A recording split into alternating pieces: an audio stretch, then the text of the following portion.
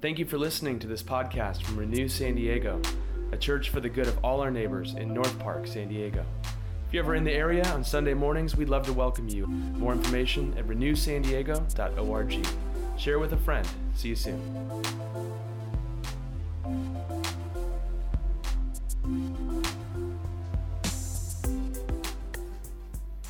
This is our scripture reading for the day. This is John 17, 1 through 6, and then verses 20 through 24.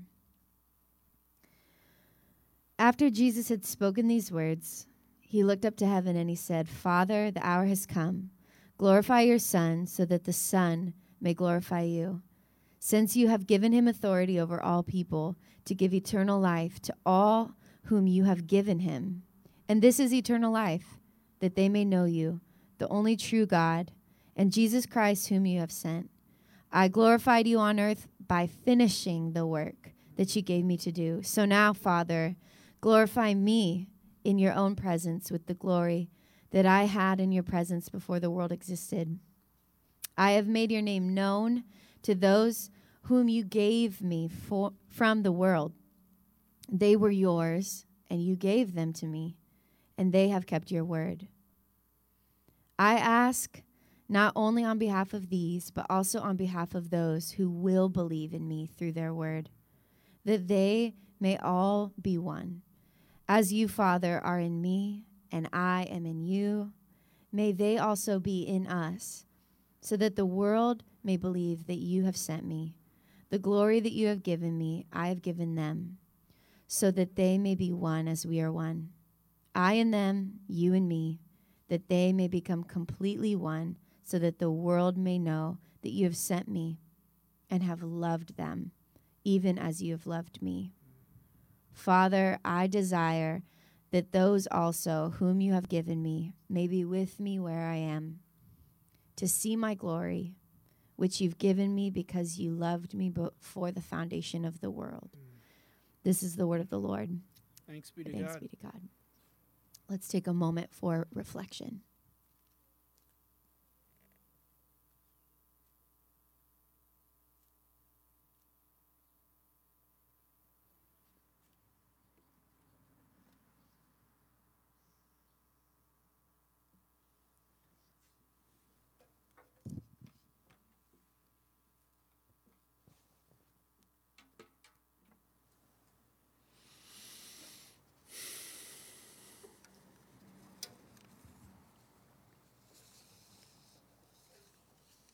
Let's pray together.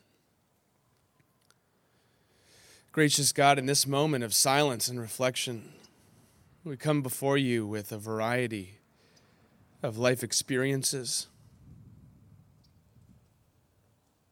with different perspectives. Come before you hopeful and joyful, longing and sad, and angry.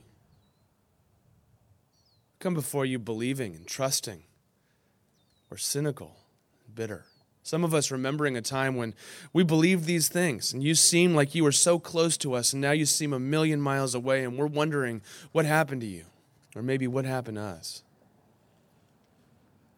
But however we find ourselves in this very moment, help us to see that we have far more in common than we realize. On one hand, none of us has it all together.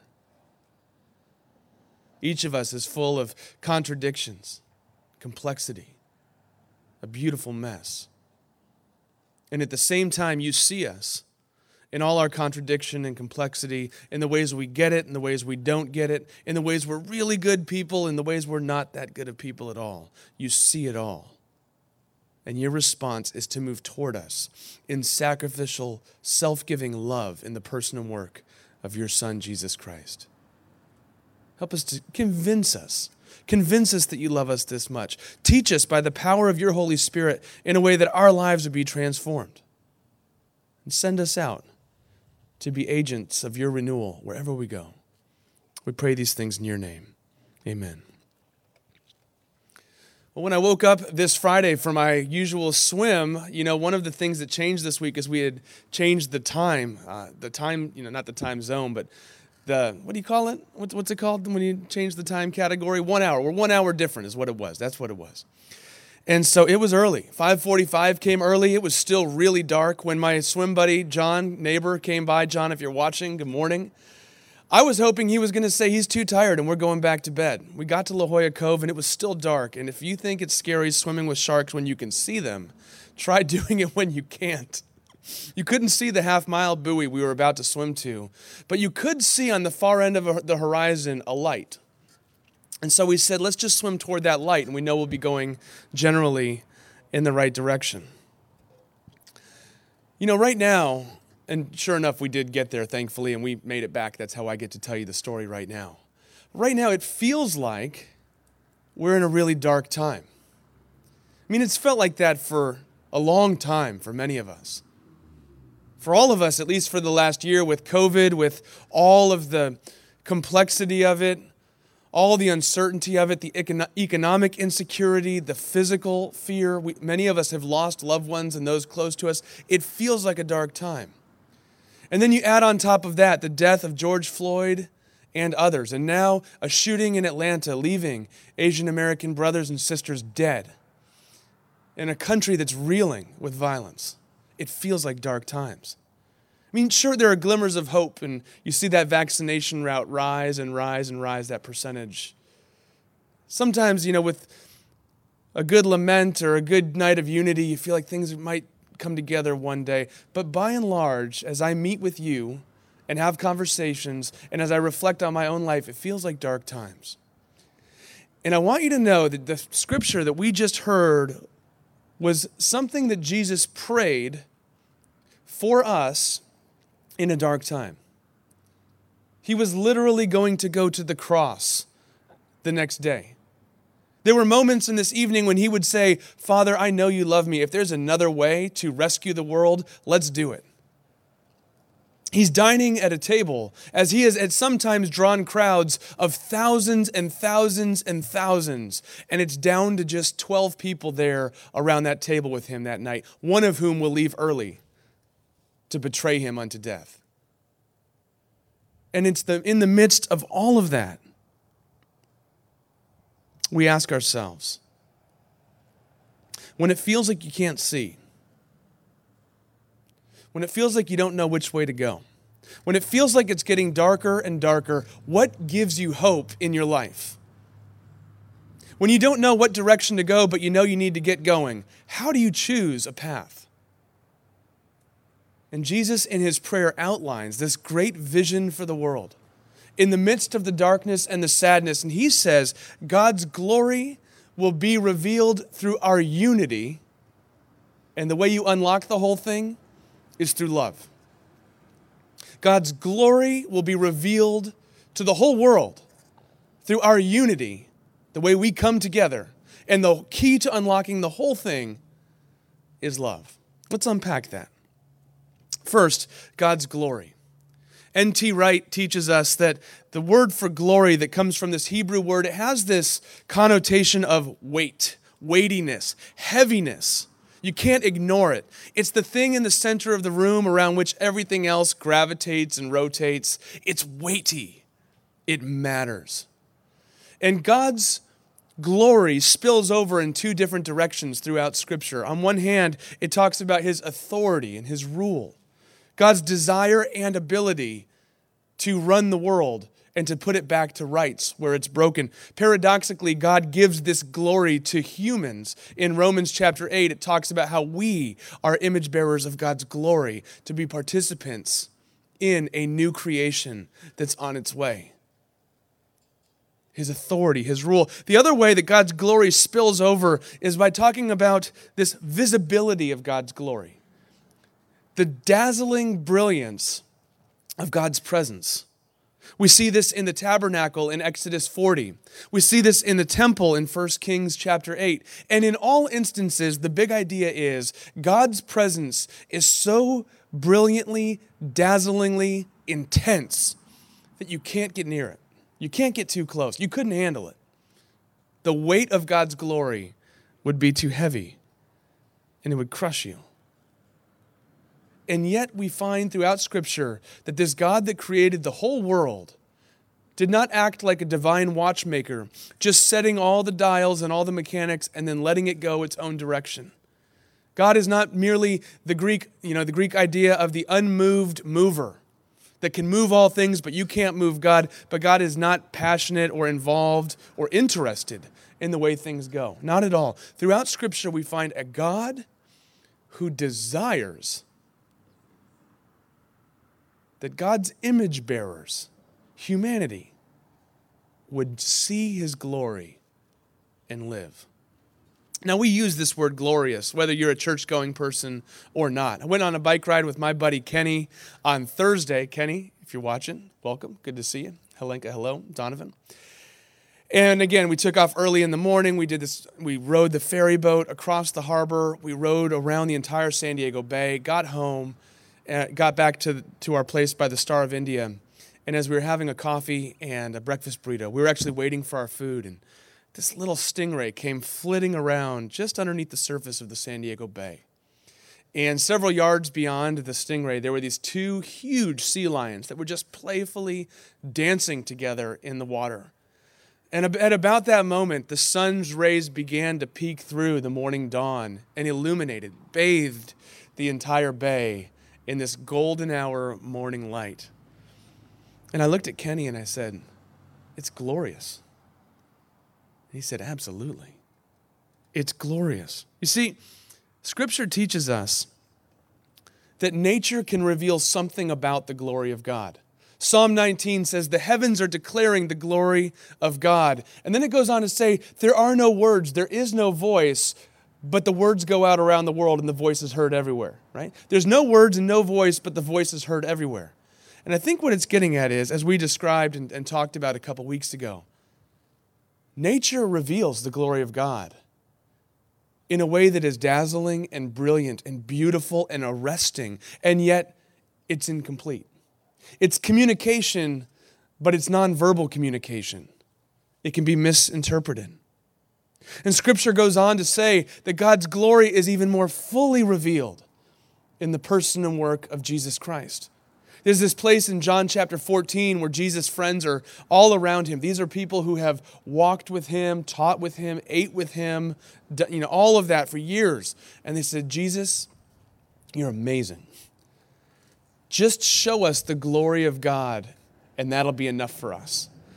And his response was, "How long have I been with you? Don't you know when you look at me, you see the Father, because the Father and I are one." In other words, Jesus is what God has to say to this world. You can see the dazzling beauty of a sunrise, but you can see the beauty of God's character in Jesus. A sunrise will not walk toward you and put its arms around you. A sunrise will not die for your brokenness and mine, but Jesus did. Jesus moves towards us, and in him you see God's glory. Now, here's the confounding part of this, as if that wasn't confounding enough. God's glory is partially revealed in nature, powerfully but incomplete. God's glory is revealed in the character of Christ, and somehow God desires that his glory would be made known to the world through you.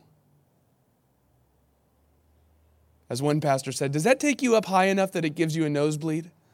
Are you following what he's saying here? I desire to show my glory not through the mighty of the majestic oceans and the beauty of the mountains, not only through the person and work of Jesus Christ. I desire to show the world my glory through you. I get the image of, it's like a projector. If we hook this computer up to a projector, and the photons of that light need something to land on in order to show the image. A projector with a screen. And I wonder if God's kind of saying, I want to project my image of glory throughout this world. And I call you to be the screen. I want to project it onto you. But it's not just you individually. It's the whole faith community. Now, I know that analogy breaks down because the projector doesn't work without the screen. I'm pretty convinced that God could do God's work with or without you and me. But that makes the miracle even more amazing. Christopher J.H. Wright, in his book, The Mission of God, says, the mission of God is to renew all things in all people. The mission is God's. The miracle is God invites you and me to join in. Who might God be placing in your life for you to be good news to them? What does it look like this week in a world that is reeling with so much pain to be a person of peace? How do you do this? Through unity. One of the things I'm so grateful for about our church, we say every Sunday that you are welcome here, whether you're wealthy or poor, every ethnicity and culture and orientation, you're wanted and welcomed in this church. Now, that's a vision, right? They say a goal without a plan is just a dream. That's a vision. That's a hope. But what I'm thrilled about is when I look around at our community group on Zoom on Wednesday night, or when I look at my calendar of conversations I have throughout the week, that we really are an ethnically diverse community. We are an educationally diverse community. We have people with advanced degrees and grown-ups who have not finished high school level education, loving and learning from one another. I remember one time preaching a sermon like this, and it's always kind of an odd thing to preach a sermon like this. We have some of our friends here live. Most people are online. And at one point, I saw a car on the street right here on 30th Street, behind the camera, behind the chairs, and this car stops. A lot of cars stop. People are coming and going to brunch and all that. But this car stops, and the guy sits on his car, and he listens for 5 minutes. And then he decided to walk in. This is the opposite of someone listening for 5 minutes and desiring to walk out. So it felt really good as the preacher, as the pastor. And he walks in, he sits down, he listens to the whole thing, and the sermon. He says afterward, I don't normally understand what they're saying at church, but I understood every word you said. And I think God's trying to wake me up. He said, I don't know anything. I don't know if I'm a Buddhist or a Muslim or a Christian I'm just no idea. Can we start meeting together? So we started meeting over here at the cafe on the corner. And I realized a couple things at that point. One is we are completely different in terms of our political affiliations. We have different views on the past president. We have different views on the insurrection at the Capitol. We have different views on what's wrong with our country and what the solution should be. I also realize we have a lot of common ground. We have hopes and dreams and fears. We have a need for God to break through and do for us what we can't do for ourselves. And I realized at that point we were coming together because we could stand on a lot of common ground. That's what we do as a church. It does not mean that all things are equally true at all times, or that important topics and issues don't matter when we disagree. Not at all. It means the unifying principle of our life together is not how did you vote, or what kind of food do you like, or what sort of music do you listen to, or where did you get your degree, or how much money do you make. The unifying principle is a God who calls all people to God's self, who's created us all in God's image and likeness, who has died for all of us in Christ, has risen from the dead, and says, I will never leave you or forsake you. Friends, if you believe that, you have a lot of common ground to stand on to meet with people with whom you disagree. And friends, if you're questioning things, if you're investigating Christianity, if you're thinking about what it might mean to actually believe these things, consider, what would it be like if that was true? What would it mean if the God of this whole universe holds you in the palm of his hand and says, I know you and I love you with all of the ways you get it and all the ways you don't get it, and I'll be with you. That kind of grace, that kind of acceptance, that kind of love. Now you have a resource for unity with others. Unity, on one hand, is an act of obedience. It's living into God's calling. One theologian, dear friend named Aaron Keeker, professor in Illinois, said unity is a gift. We receive it. We embrace it. We live it out. We practice it. In other words, unity is not something that you and I can manufacture. Unity is something that is created in the very character and the workings of God. In the Trinity, the Father, Son, and Holy Spirit, three persons of the Trinity have been loving each other throughout all eternity, and that creative love boils over into humanity. So unity is not something we manufacture. It's a gift we receive. It's something we live into. It's something we reflect toward one another. It's something we have to tend and work at. I think this is why the early church writers said things like, be sure to maintain the bonds of unity and peace. You got to maintain it. If you don't maintain your car for long, your car is not going to be driving you very far. if you don't actively work toward maintaining your most important relationships, they decay, they erode. We have to foster and intentionally work at cultivating unity with one another. It's also an act of mission. Missiologist and theologian Leslie Newbegin went to India to share the gospel with the people there in the mid-1900s. He wanted to do it in a way that was sensitive and thoughtful and relational. And when he arrived, he realized that the locals in India were laughing at him because he was proclaiming a God who's calling all people to God's self. And they would say, I'm sorry, the Methodists told, he was an Anglican preacher, the Methodists told me not to talk to you. And the week before that, the Baptists told me not to talk to them. Why should I even listen to this idea of God when you all can't even get along with each other?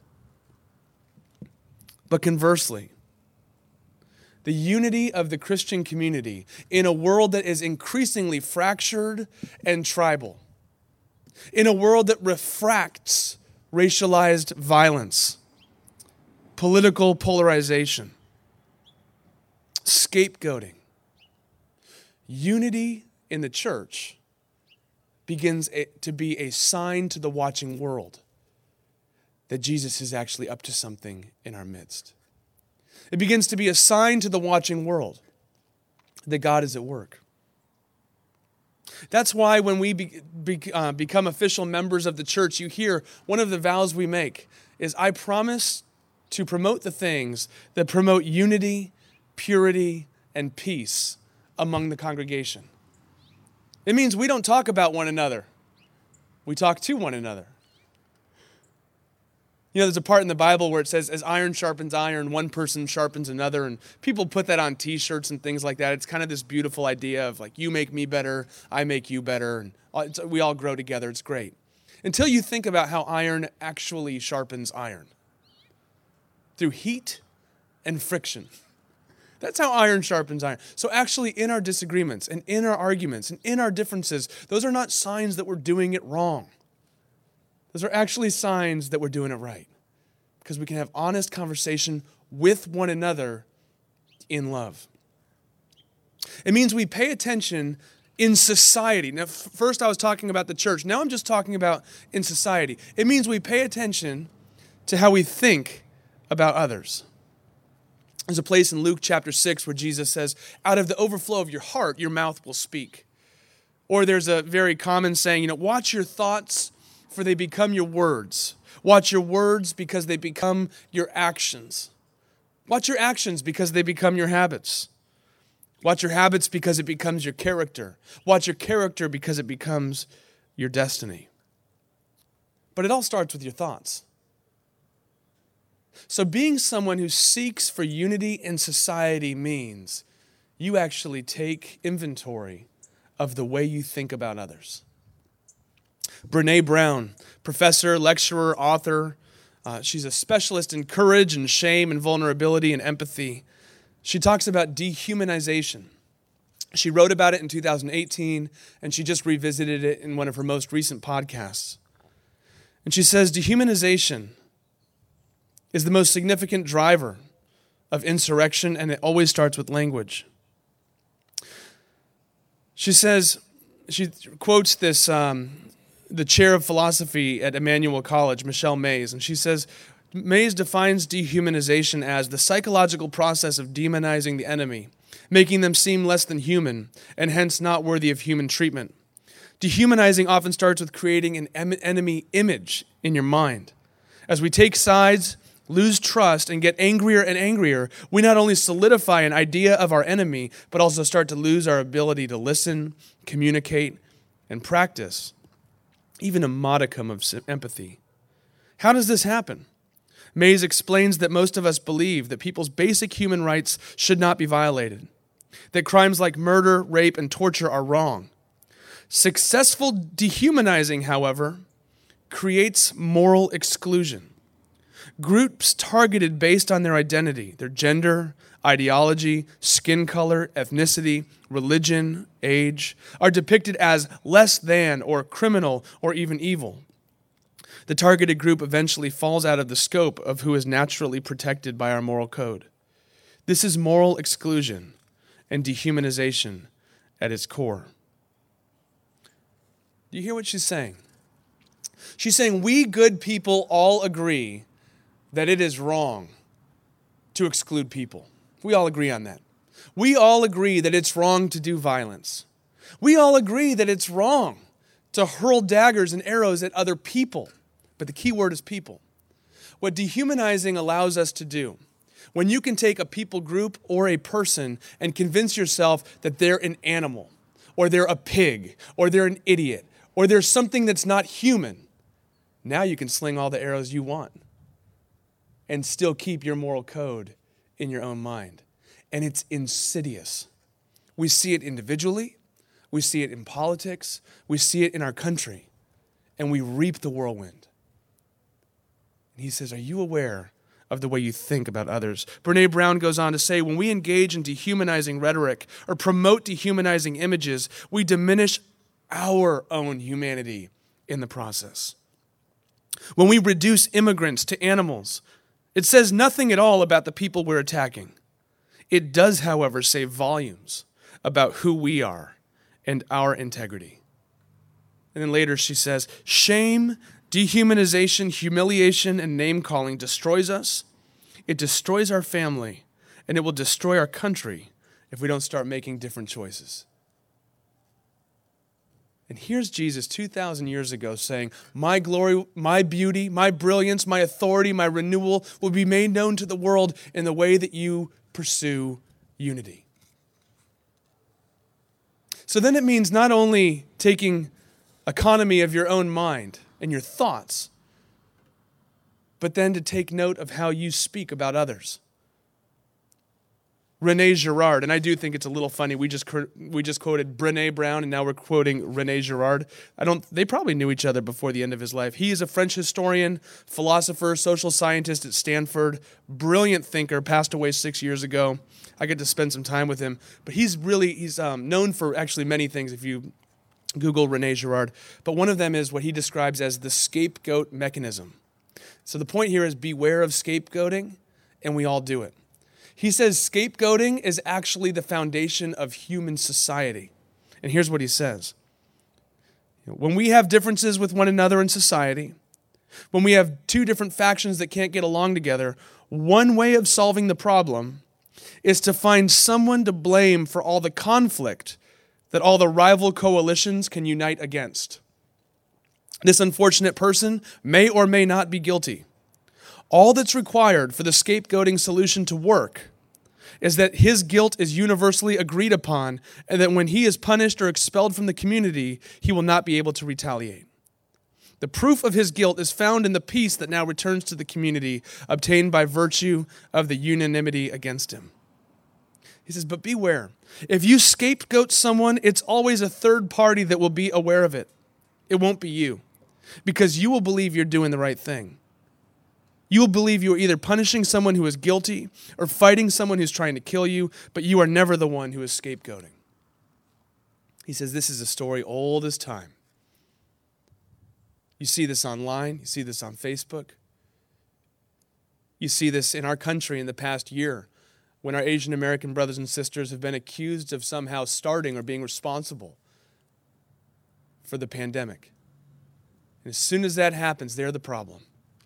And people think we need to take care of them or get rid of them or punish them or exclude them. You're seeing the them thing happen, and you're seeing it now. Many of you, it's not them, it's you, and you're feeling it personally. And I want you to know this church stands with you. And we don't stand for scapegoating. You know what it means? It means not only how you think about people, how you talk about people. Of course, then it means how you act toward other people. Now, the no-brainer is do no violence and do no harm. We've already talked about how it's insidious, so we always have to take inventory of ourselves. But then it also means that if you have the luxury, I have the luxury of walking away from racialized issues in our city. I can go about my life, I can go to the beach, I can play baseball with my kids, I can do any number of things and not even feel it because of the skin I live in as an Anglo male. This happens to be how I was born. It's up to me to choose to feel the pain of my brothers and sisters. And when I do, I actually become more human. And so do you. This is why on Tuesday night we're getting together in a group that is led by our Asian American brothers and sisters. I didn't walk in as a pastor leader saying, great idea, I've got it from here. I said, you're leading something and our church wants to be a part of it. And we're going to lament and mourn and pray and shake our fists and be with one another on Tuesday night. This is why we walk together. God's glory will be revealed through our unity, and the key to unlocking the whole thing is love. Now, here's the thing about love. We all think we know love, and none of us do. If we walk down 30th Street right now and go to the local cafe or the brunch spot and say, hey, I'm doing a study on love. How do you define love? What do you think you'd hear? You'd hear, love is the intensely beautiful feeling you have when you're with another person. You hear things like, don't be with the one. How do they say it? Don't love the one that you can live with. Love the one that you can't live without. Right? Now, both of those are probably true, but they're incomplete because those perspectives on love are primarily about what the other person can do for you. But Scripture actually defines love. Jesus actually defined love when he said, greater love has nobody than the one who lays down their life for a friend. So love at its core is not what you can get out of the relationship, but what you can bring to it. I think that's one of the main differences between lust and love. Whole other sermon, whole other talk. But I would make the case this way. Many of us say we love San Diego. We love North Park. We love our community. But many of us really just lust after it because we want to take what we can get from it. We want to enjoy it for its beauty and its fun. But we don't give anything into it. And Jesus says, why don't you actually love your community and pour yourself out on behalf of it? How do we do this? This summer is coming up, as you know. I'm so excited. We just got the first day of spring, 3 months till summer. That also means it's wedding season. I don't know what weddings are going to look like. I don't know if there'll be 5 people or 50 online or not. I do know that many brides and grooms will request that we read from 1 Corinthians, where it talks about love. This book where Paul is writing to the early church, and he says, love is patient. Love is kind. Love does not keep a list or a record of wrongdoings. Love always hopes and always trusts. Now, that's a beautiful poem about love. But Paul did not primarily write that poem so that married people could recite it on their wedding day about married love. He primarily wrote that to an ethnically diverse church in the middle of the city of Corinth that was trying to figure out how to love each other amidst all their differences. And he's not talking about the love between two people when they make a covenantal promise to one another. He's talking about the love of God toward us in Christ. And here's the point. When you see that God's love toward you is patient, when God's love toward you is kind, when God's love toward you is never exhausted in his forgiveness, when God's love towards you hopes for you more than you even hope for yourself, when you see that kind of love from God, now you have a resource to go and love other people in the same way. You begin to say things like, how could I possibly forgive them? And you go, oh, God, as you have forgiven me, help me to forgive them. How could I possibly move toward them? They're so different and so rebellious and so cantankerous and so difficult. And you go, oh, how many times am I that way toward God? As you love me, help me to love them. But the fullest expression we see is in Christ. I started off by telling you about swimming and focusing on that little light toward the horizon. And it got me in a good general direction. But once the sun actually came up, I didn't need that little light anymore because I could see by the light of the sun itself. I could see the whole landscape. I could see the water. I could see under the water. I could see clear as day because it was daytime. The sun was shining. God says, my glory will be revealed in the way you have unity together. The key to unlocking it is love. That's the light. But now the sun is shown. That love is not a principle or an idea or the topic of poems. Love is actually a person, and his name is Jesus. If you want to see how God loves you, look at him. And as you do, reflect that love out toward one another. See how he moves toward you even now. See how he's not repulsed by your brokenness or your sadness or your sorrow, but he's actually tender toward it. See how he never gives up on you so you can persevere in unity with others. And as you do, the world will never be the same. This is what changes the world. This is what transforms society. And as you do, you become more alive. Let's pray. Gracious God, we pray now that you would give us grace to hear whatever you have to say to us. Give us courage to follow you wherever you lead. Help us to embody your very healing unity in this world, especially at a time such as this. We pray all these things in your name. Amen.